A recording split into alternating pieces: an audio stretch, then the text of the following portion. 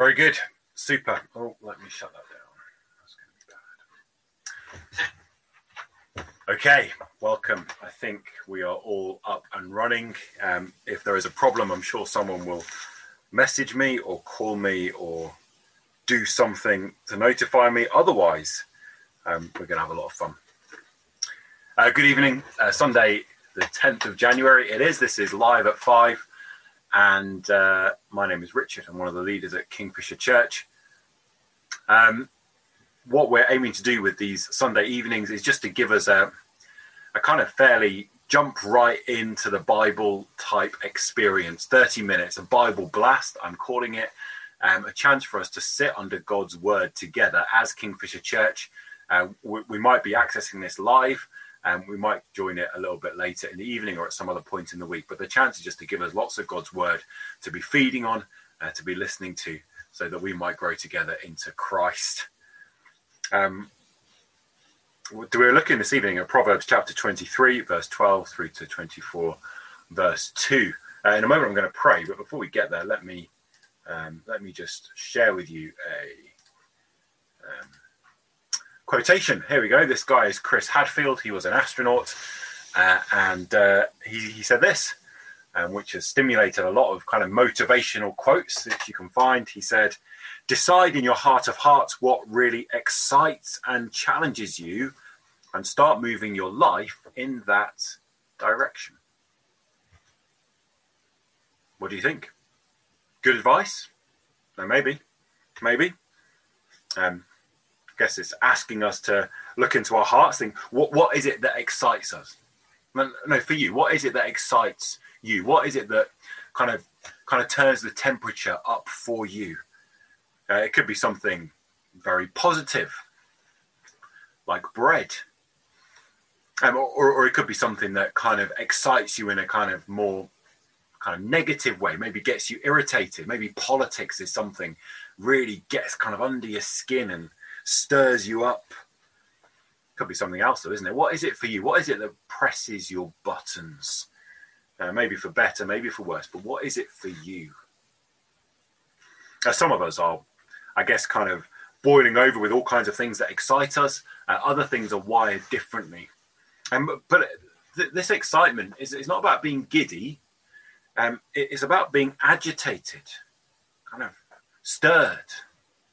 And Chris Hadfield says, decide in your heart of hearts. Let me get rid of that. Stop the share. Decide in your heart of hearts what really excites and challenges you and start moving your life in that direction.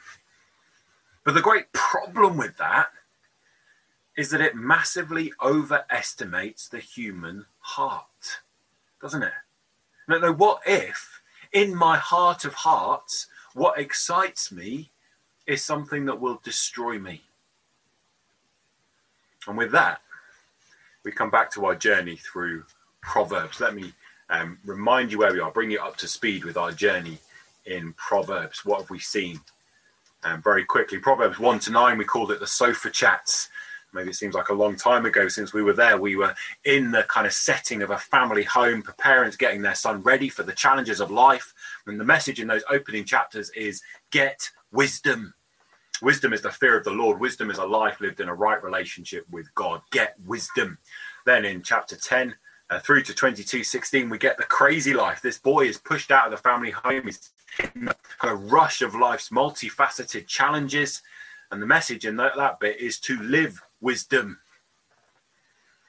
Then we get to the section where we are at the moment, chapter 22:17 through to 24:24. Solomon brings into the book, he incorporates what other wise people have said, and he brings it in order to use it to continually impress faithful living upon those who fear the Lord. Then Proverbs 25-29, we get some more of Solomon's wisdom. And then at the end, the last couple of chapters, we get some guest appearances, some other people invited in to contribute to this book as the whole picture relentlessly presses faithfulness to God in all the detail of life. Well, today we are in chapter 23, verse 12 through to 24 and verse 2. Let me pray for us as we hear God's word. I'm going to pray, then I'll read the passage. Our God in heaven, we praise you that you are the maker of heaven and earth. You are the Lord who reigns and the Lord who speaks. And we have this portion of your precious scripture for us. Please, O God in heaven, would you speak to us on earth? And would you work your word into our lives? And would you do us good in the hearing of your word? And we ask for your help to concentrate, help to listen right, help to respond in a faithful way to what we hear. For Jesus' sake. Amen. So our passage today, Proverbs chapter 23 and verse 12, begins here. Apply your heart to instruction and your ears to words of knowledge. Do not withhold discipline from a child.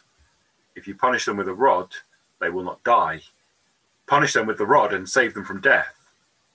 My son, if your heart is wise, then my heart will be glad indeed. My inmost being will rejoice when your lips speak what is right.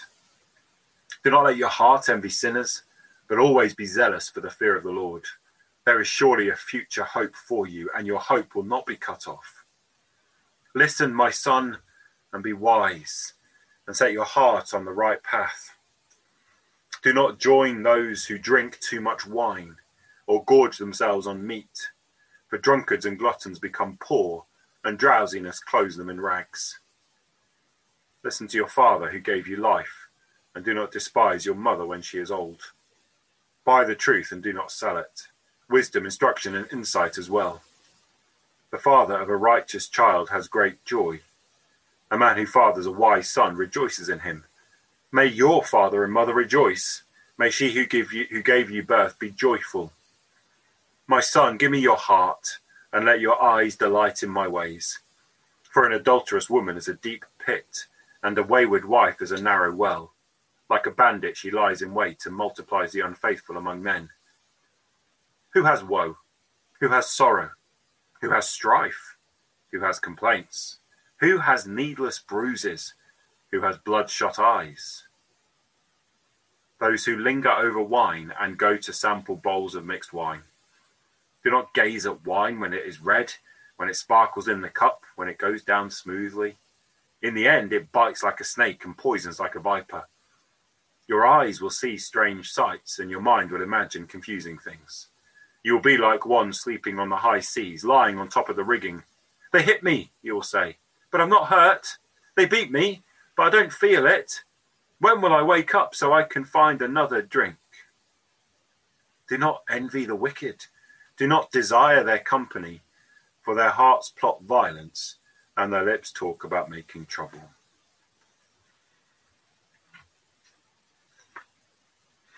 So what is going on here in this passage?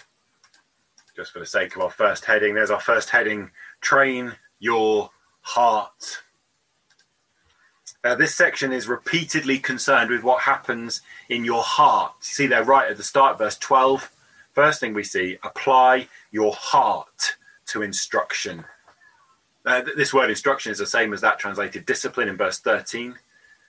Now, what we see here is that the sayings of the wise correct Chris Hadfield.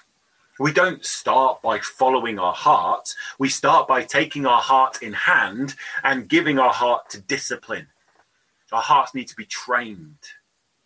Now, imagine a kind of stunning stallion, rippling with muscle, galloping in the sunset, kind of like the Lloyd's Bank advert type stallion. Beautiful to observe, but pretty useless. Now, a wild horse won't take you anywhere. It's got to be trained. And our hearts are like that. They need to be trained. And why? Well, follow it through. See verse 13 and 14. The following verses impress the urgency of this training. And here we see that what this training achieves is that heart training saves from death. The untrained heart is on a course to destruction. That's basic biblical anthropology. And we all inherit the corruption of sin from our first parents. In the New Testament, in Romans chapter 1, it describes the great need for a gospel of grace by explaining how we are all justly under the righteous condemnation of God. And Romans 1 speaks about us all when it says, their foolish hearts were darkened. And if nothing happens to those foolish hearts, they will drag us to destruction like a ton weight around our necks. And see in our passage, do you see how verse 12 expands on the need for training?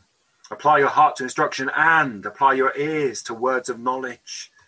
Hearts get trained by listening to knowledge. So, are you ready to do a bit of heart training this evening?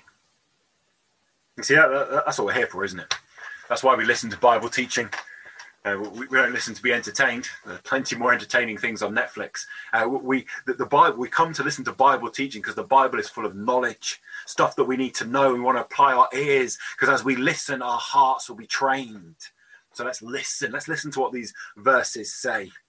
What's going on in this passage that we're looking at? The passage includes a great appeal. There's this great appeal from loving parents toward their son, urging him to be wise. An example is verse 15. My son, if your heart is wise, then my heart will be glad indeed. Parents invested in the happiness of their son. Great appeal, and also our passage includes great warnings about what will happen if we don't let our hearts be trained. Great appeal and great warnings. But I think something of the center to our passage comes in verse 17. Look at verse 17. Again, a verse that speaks about your heart. And notice again, it's not saying follow your heart. It's saying you must direct your heart. But let's look very carefully at verse 17, because there's a bit of a kind of nub in our passage. What does it say? It says, do not let your heart envy sinners. Let's just zoom in on the word envy a little bit. Let's just hold that word envy, because the second half of the verse, what the second half of the verse literally says is this. It says, but blank, the fear of the Lord always. And what you need to do here is you need to fill the blank in from the first half of the verse. So we can do that and say, but, fill it in from above, let your heart envy the fear of the Lord always.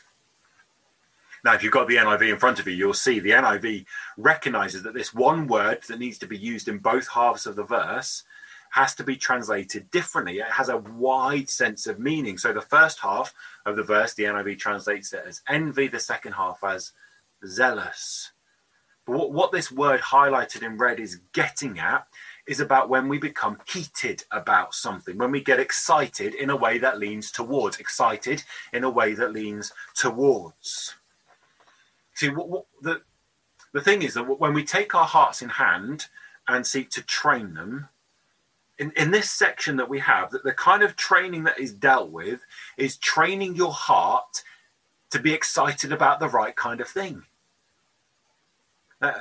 Having hearts that are agitated and stirred up and excited, energetic hearts, that's fine. But it's what excites the heart that has to be trained. Are you with me on this? Can't see you, so I don't really know if you are. Chris Hadfield, I probably need to apologise to dear old Chris Hadfield. Decide in your heart of hearts what really excites and challenges you and start moving your life in that direction. I've probably taken him horribly out of context, but just imagine if the prophet Jonah took that advice as he sat on the hill waiting for the destruction of Nineveh. Now, the prophet Jonah, as he sat on that hill, what was it that excited him? In his heart of hearts, he wanted to see Nineveh burn. And the Lord comes to him, and the Lord doesn't say to him, Jonah, just follow your heart. He says, no, Jonah, are you right to be angry? Examine your heart. Don't just assume your passions are right. Our hearts are always going to need adjusting. They're always going to need training. And verse 17 is showing that our hearts can be excited about sin, envious of sinners, or our hearts can be excited about the Lord, zealous for the fear of the Lord. And we want to train our hearts away from one and towards the other. So how do we do that? Well, let's think about it. Let's think about those two parts. Now, how do we train our hearts not to be excited by sin? It's the first thing to think about. Verse 17, do not let your heart envy sinners. This envy, this intensity of mind that leans towards sinners in this case. You see, there is something about sinners that attracts our hearts. There is something about sin that excites us. So what should we do? We'll come down to verse 26. It says in verse 26, "My son, give me your heart and let your eyes delight in my ways." Our passage is concerned with what happens in our hearts, but verse 26, I think, shows our hearts follow our eyes. You see that there? You see this son is urged to give his heart to his father. So it's a way of saying his heart is to be shaped by the instruction of his father. And it happens as the son's eyes follow, as his son's eyes delight in how his father lives, because the heart follows the eyes. So here then is one of the ways we can train our hearts not to be excited by sin. And what this father says in our passage, what he's teaching his son, he's not teaching his son to ignore sin. He's not saying to his son, turn your eyes from sin. Instead, he is training his son to see sin for what it is. Now, for us, what are we looking at when we see sin? And what is it that we're to notice that will train our hearts not to get excited by it? There are a number of things in this passage, actually.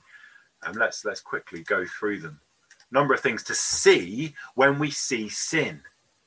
Our hearts follow our eyes. So let's first of all think about the destination of sin. And look at verse 20 and 21. "Do not join with those who drink too much wine or gorge themselves on meat." Why not? Well, we're to see sin for what it is. We're to see the destination. For drunkards and gluttons, what's their destination? They become poor, and drowsiness clothes them in rags. And for us, when we see sin, we must train ourselves not to look at the immediacy, not to look in the moment, but follow it where it leads. Follow it to the outcome. Look to the destination. We're to see the destination. And also when we look at sin, we're to think about the danger. The second part of our passage, verse 27 to 35, is an extended warning against being excited by sin. There are two kind of aspects covered in this warning. First of all, there is sexual immorality, and then there is drunkenness. Verses 27 and 28 address sexual immorality. It speaks there of the adulterous woman and the wayward wife. These are ways of describing a woman who belongs to another. See, this young man in our passage is being warned against getting involved in any sexual activity outside of God's purpose, which is for sex to be held within marriage between one man and one woman for life. When you are alert, drawn towards sexual immorality, when your heart is excited by that kind of sin, the Father's saying, let your eyes settle on the danger. See not the woman, but the deep pit. See the narrow well. See that like a bandit she lies in wait and multiplies the unfaithful among men. You see the dynamic here. The heart does not envy the person fallen into the pit and who can't get out. The heart does not envy a person who has been attacked by robbers and left destitute. The heart pities that person but doesn't envy them. The heart needs to be trained to see the danger of sin. And when it comes to sexual immorality, the immediate act might attract, but the unfolding devastation repulses. Look at the pit. Look at the bandit. See the danger. See the danger of sin. When we think about sin, we're to see the danger. Thirdly, we're to see the damage. Verse 29 moves into this theme of drunkenness, but it begins where the young man gets bombarded by a riddle. In verse 29, who has woe? Who has sorrow? Who has strife? Who has complaints? Who has needless bruises? Who has bloodshot eyes? There you go, young man. Answer the riddle. Who is it? No, actually, more importantly, young man, would you want to put your hand up and say me? Would you want to be that person? Really? Of course not. Your heart doesn't get excited about any of that. You don't want to be that. Of course you don't. Fix on that, because this is the person, verse 30, those who linger over wine. And train your heart to loathe sin by fixing on the damage that it brings. Now, as we begin to think about these things that we are to see when we see sin, we need to be aware. I think we need to be aware that in the times that we live, all sin is justified by one phrase. All kinds of sin is justified by the phrase, it doesn't hurt anyone. It's okay because it doesn't hurt anyone. We come to the next thing we're to see. The fourth thing when we see sin is its deception. There, verse 31. Do not gaze over wine when it's red, when it sparkles in the cup, when it goes down smoothly. That's what the untrained heart will see when it looks at sin. What the untrained heart will see only the deceit of empty promises. The untrained heart will think, well, no one can be hurt when it sparkles so nicely. No one can be hurt. It feels so good in the moment. It goes down so smoothly. Verse 32. In the end, this is the reality. This is the deception unmasked. In the end, it bites like a snake. You have been tricked. It poisons like a viper. Unmask the deceit. When you look at sin, unmask the deceit. See the deception.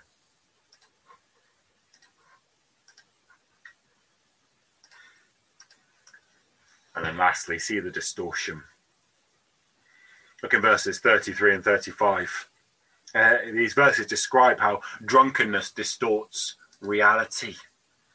And I think we can extend this to all kinds of sin.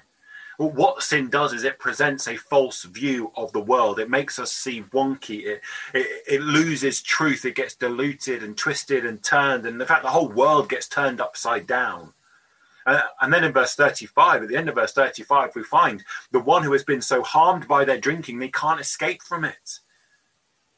The trained heart understands that sin presents a distorted picture and cannot be trusted.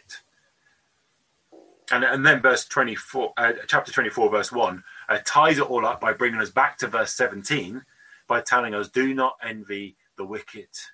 Don't let your hearts get excited by sin. You see, your heart will follow your eyes, and so train your eyes to see sin for what it is. Train your hearts to see sin for what it is, to look for the destination, to meditate on the danger, on the damage, on the deception, on the distortion. For you, in this week ahead, you will be faced with sin. And in this week ahead, there'll be times when your heart is excited by something that is sinful. Look out for that moment. Watch for that moment, and when it happens, deliberately make yourself see that sin for what it is.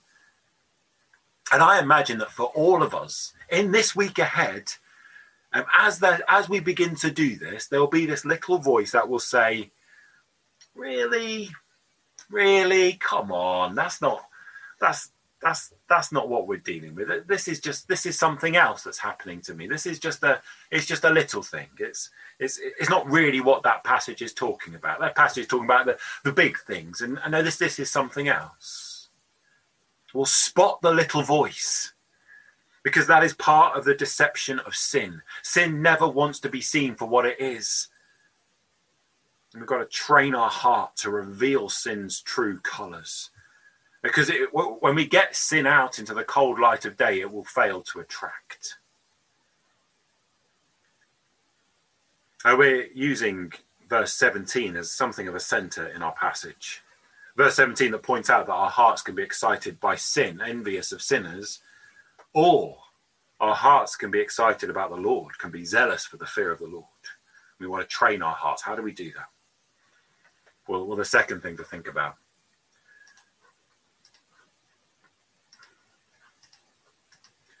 How do we train our hearts not to be excited by sin was the first thing. The second thing, how do we train our hearts to be excited by the fear of the Lord? Well, we've seen already in verse 26, it shows that our hearts follow our eyes. So if we are to let our hearts be zealous for the fear of the Lord, we must learn to see the Lord for who he is. And our passage helps us with that. It points us in a couple of directions with it. First one is this. We're to see the Lord as a fear. Look how verse 18 follows verse 17. Verse 17, let your heart be zealous for the fear of the Lord. there is surely a future hope for you, and your hope will not be cut off. Now, why do we speak about the Lord as a fear? Why do we say he's fearsome? And there are many, many reasons for that, but one of them is here, the relationship between verse 17 and verse 18. One of the reasons that the Lord is fearsome is because he is the one who alone has power, great power, to ensure a future for those who trust in him. Just think about that. In Jeremiah chapter 33, this poor prophet Jeremiah is held captive in Jerusalem as Jerusalem is under siege. He's in effect kind of held captive by the captives. It's a pretty sorry state. And there the word of the Lord comes to him. The word of the Lord says this.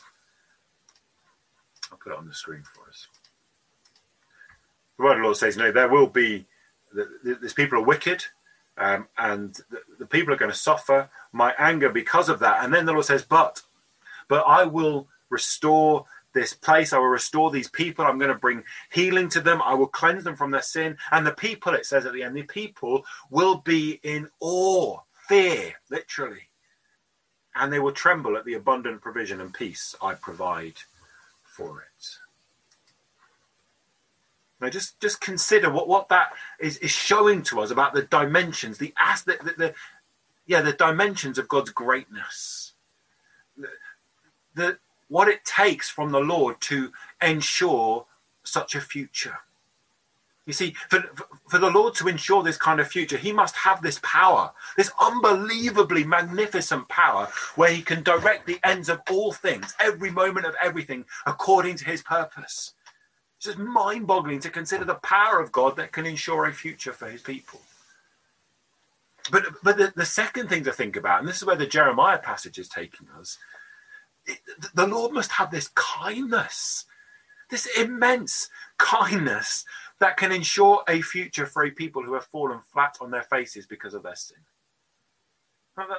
That's what Jeremiah 33 is saying. It's saying, in the face of this radical grace, in the face of the goodness of God will be experienced in such an extreme way, it will make those who receive it tremble with fear. Our hearts will follow our eyes. And the more that our eyes are fixed on the contemplation of God's greatness, greatness in his power to control all things, greatness in his grace, wonderful grace.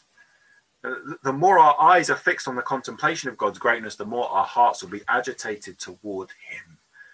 And sin will lose its attraction under the bright cloud of God's glory. So we are to see the Lord as a fear. And then the second thing in our passage, we're to see that the Lord is our loving Father. I don't know whether you heard it when I read the passage, but just listen again to the voice of these earthly parents pleading with their son. My son, if your heart is wise, then my heart will be glad indeed. My inmost being will rejoice when your lips speak what is right. Listen, my son, and be wise. Listen to your father who gave you life. Do not despise your mother when she is old. The father of a righteous child has great joy. A man who fathers a wise son rejoices in him. May your father and mother rejoice. May she who gave you birth be joyful. Now, these parents in our passage, they long for their son to be wise. That would make them so happy. They would be glad, rejoice if they had a wise son. And why? Because they love their boy. They love him. They know the wise life is the best life. They know it's best for their son. His future depends on it. His rescue from death depends on it. So they long for it because they love him. See where the passage started, verse 12. Apply your heart to instruction or to discipline. Apply your heart to discipline. These parents in our passage discipline their son because they love him. They discipline because they love him. And that is something we've seen before in Proverbs.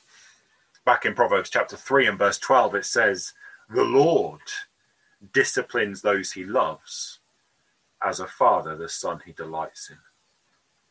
These parents are echoing the delight that the Lord has in his people.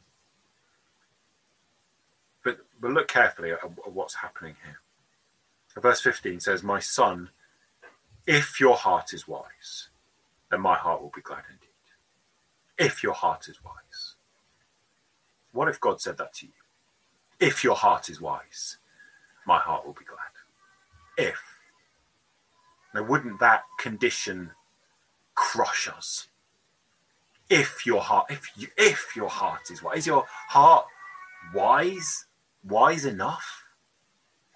Now, is your heart wise enough to warrant God's delight? Now, what kind of heart would be wise enough for that? Well, there is one. There is one. So let our passage lead us to that one. The prophet foretold his coming. The prophet Isaiah chapter 11 says this. It says, the Spirit of the Lord will rest on him, the Spirit of wisdom and of understanding, the Spirit of counsel and of might, the Spirit of the knowledge and fear of the Lord, and he will delight in the fear of the Lord.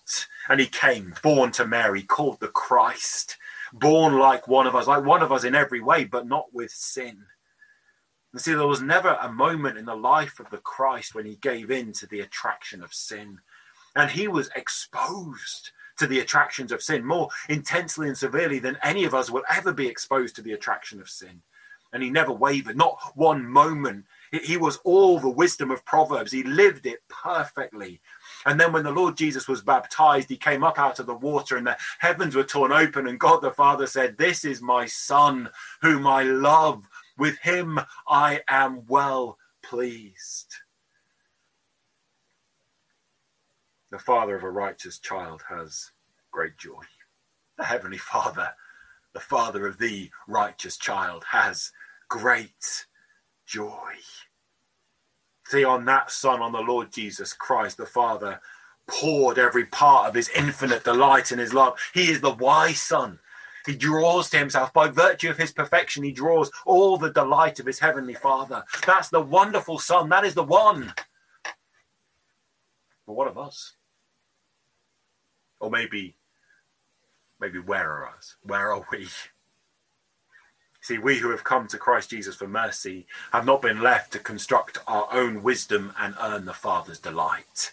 We who have come to Christ Jesus for mercy have been put into Christ Jesus, so that his Father is now our Father, and all that beaming delight of our Heavenly Father is lavished on us for Jesus' sake.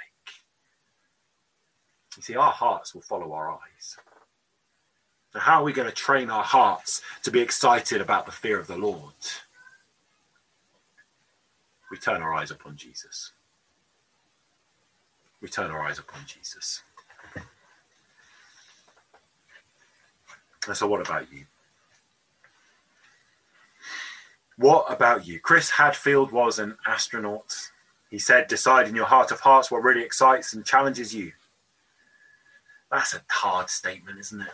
Isn't it hard? You know, in our heart of hearts, how often is it that what really excites and challenges us is the fear of the Lord? Now, how often is our longing for Christ greater than our longing for some petty distraction? How often in our hearts of hearts are we agitated and stirred up and unsettled by a kind of desperate excitement to see Jesus? I don't know about you, but I know for me that my default passion, my default zeal really leans towards sinners. That's why we need Proverbs. That's why we need to train our hearts. So let me just wrap up. Let's close with just a couple of practical ways to do this. First one is this. Let's not despise discipline. So our passage begins, isn't it, with the need to give our heart to discipline and a warning of neglecting discipline. It's what we heard this morning. A wonderfully helpful sermon this morning from Paul, and pointing to the fact that discipline is what produces maturity. We need discipline. Now, this is what we thought about this morning, how hard times in the hand of the Lord will do us good. But we need the discipline of it. And perhaps for many of us, this is a hard time. Now, let's not waste it. Let's apply our hearts to instruction. Give our hearts. Let your hearts be disciplined. And what that might mean for us, just very simply, is that each day we pray a prayer like this. Each day we pray, Father in heaven, train my heart this day. Train my heart to hate sin and love you more. That's what it might mean for us. Second thing. First thing is don't despise discipline. Second thing. Verse 17 says, do not let your heart envy sinners. It's envy. It draws towards something. So when you get to verse 20, it says, do not join with those who drink too much wine. It's pointing out there is this kind of connection between what happens in your heart and the kind of people you join with. And that's a negative example there. It's saying envying sinners leads to you joining with these people who do not care for what's good for you. But the opposite is also true. And that's what the passage is. It goes on to say in verse 22 onwards. It's saying, listen to your father, listen to your mother, listen to these people who are invested in your good. These people, they gave their life. They gave life to you. They delight in your well-being. So verse 26, my son, give me your heart. Let your eyes delight in my ways. Now, I've said it already, and I do think that these parents give a kind of shadow impression of the love of God, the fatherly love of God for his people in Christ. And I guess because of that, there's another way to develop it, another aspect to it. See, this love of God that gets poured upon his children, which I think is what we see reflected in these earthly parents in Proverbs. This love of God poured on his children. That same love is the love that flows between his children. And that's what the letter of 1 John is all about. The letter of 1 John is all about when the love of God worked for us in Christ, when that love is complete in us, it is when we love one another. That is when we own for ourselves a delight in the good of the other. When we rejoice, when we see others grow in Christ. And so how do we train our hearts? Well, we join with people who care for our good. We join with those who are invested in our good. Those who show us an example of how to fear the Lord, how to love the Christ, how to be children of the Most High. You see, on the negative side, we're not to let our heart envy sinners because envy precedes imitation. On the other side, we are to let our hearts envy, as it were, our brothers and sisters, envy godly brothers and sisters in Christ because envy precedes imitation. How about you? Hey, time is up. Apologies for going on for a little bit too long. Why don't you just take a moment to ask the Lord to apply his word to your heart. I'm going to pray. I'm going to close this off. It's over to you. What will you do with God's word? 2 Thessalonians 3 says, may the Lord direct your hearts into God's love and Christ's perseverance. Our God in heaven, I call upon you now for those of us who have heard your word this evening, or whenever it is we come to it. Please, would you help us to be giving our heart to discipline, training our hearts. Please, would you, in all of that, be directing our hearts into your love and into Christ's perseverance. May we learn to hate and loathe sin and to love you with deep zeal and passion for your glory. Help us to apply your word in our lives this week. Amen. That's us done for today. Same time next week, live at 5. Next Sunday, the 17th, we'll be continuing in Proverbs. May you know the Lord's blessing. Good night.